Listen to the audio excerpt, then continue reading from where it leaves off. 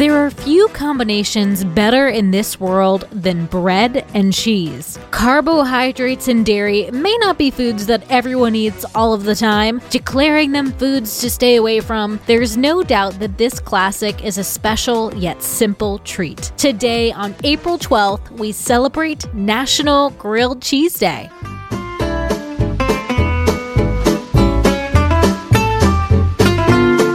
Welcome to Taco Cast Podcast, Every Day's a Holiday. No, really, it is. Did you know that literally every day is a holiday? I don't know about you, but I love having a reason to celebrate every day. Whether it's your favorite foods day or something else totally random, happy holiday to you. A grilled cheese sandwich, while consisting of 3 ingredients, bread, cheese, and butter, was only first referenced in the early 1900s when in 1902, Sarah Tyson Rohr referenced a melted cheese sandwich in her cookbook. The French's version, the croque monsieur, which adds ham, only started appearing on menus in 1910. The croque madame, by the way, adds an egg on top. Well, the best thing since sliced bread and bread slicing machines that came about in 1927 certainly helped sandwiches such as the grilled cheese take off even more, finding almost a love affair in the U.S. Americans love their cheese foods, and the grilled cheese sandwich is ranked number 2 of all Americans'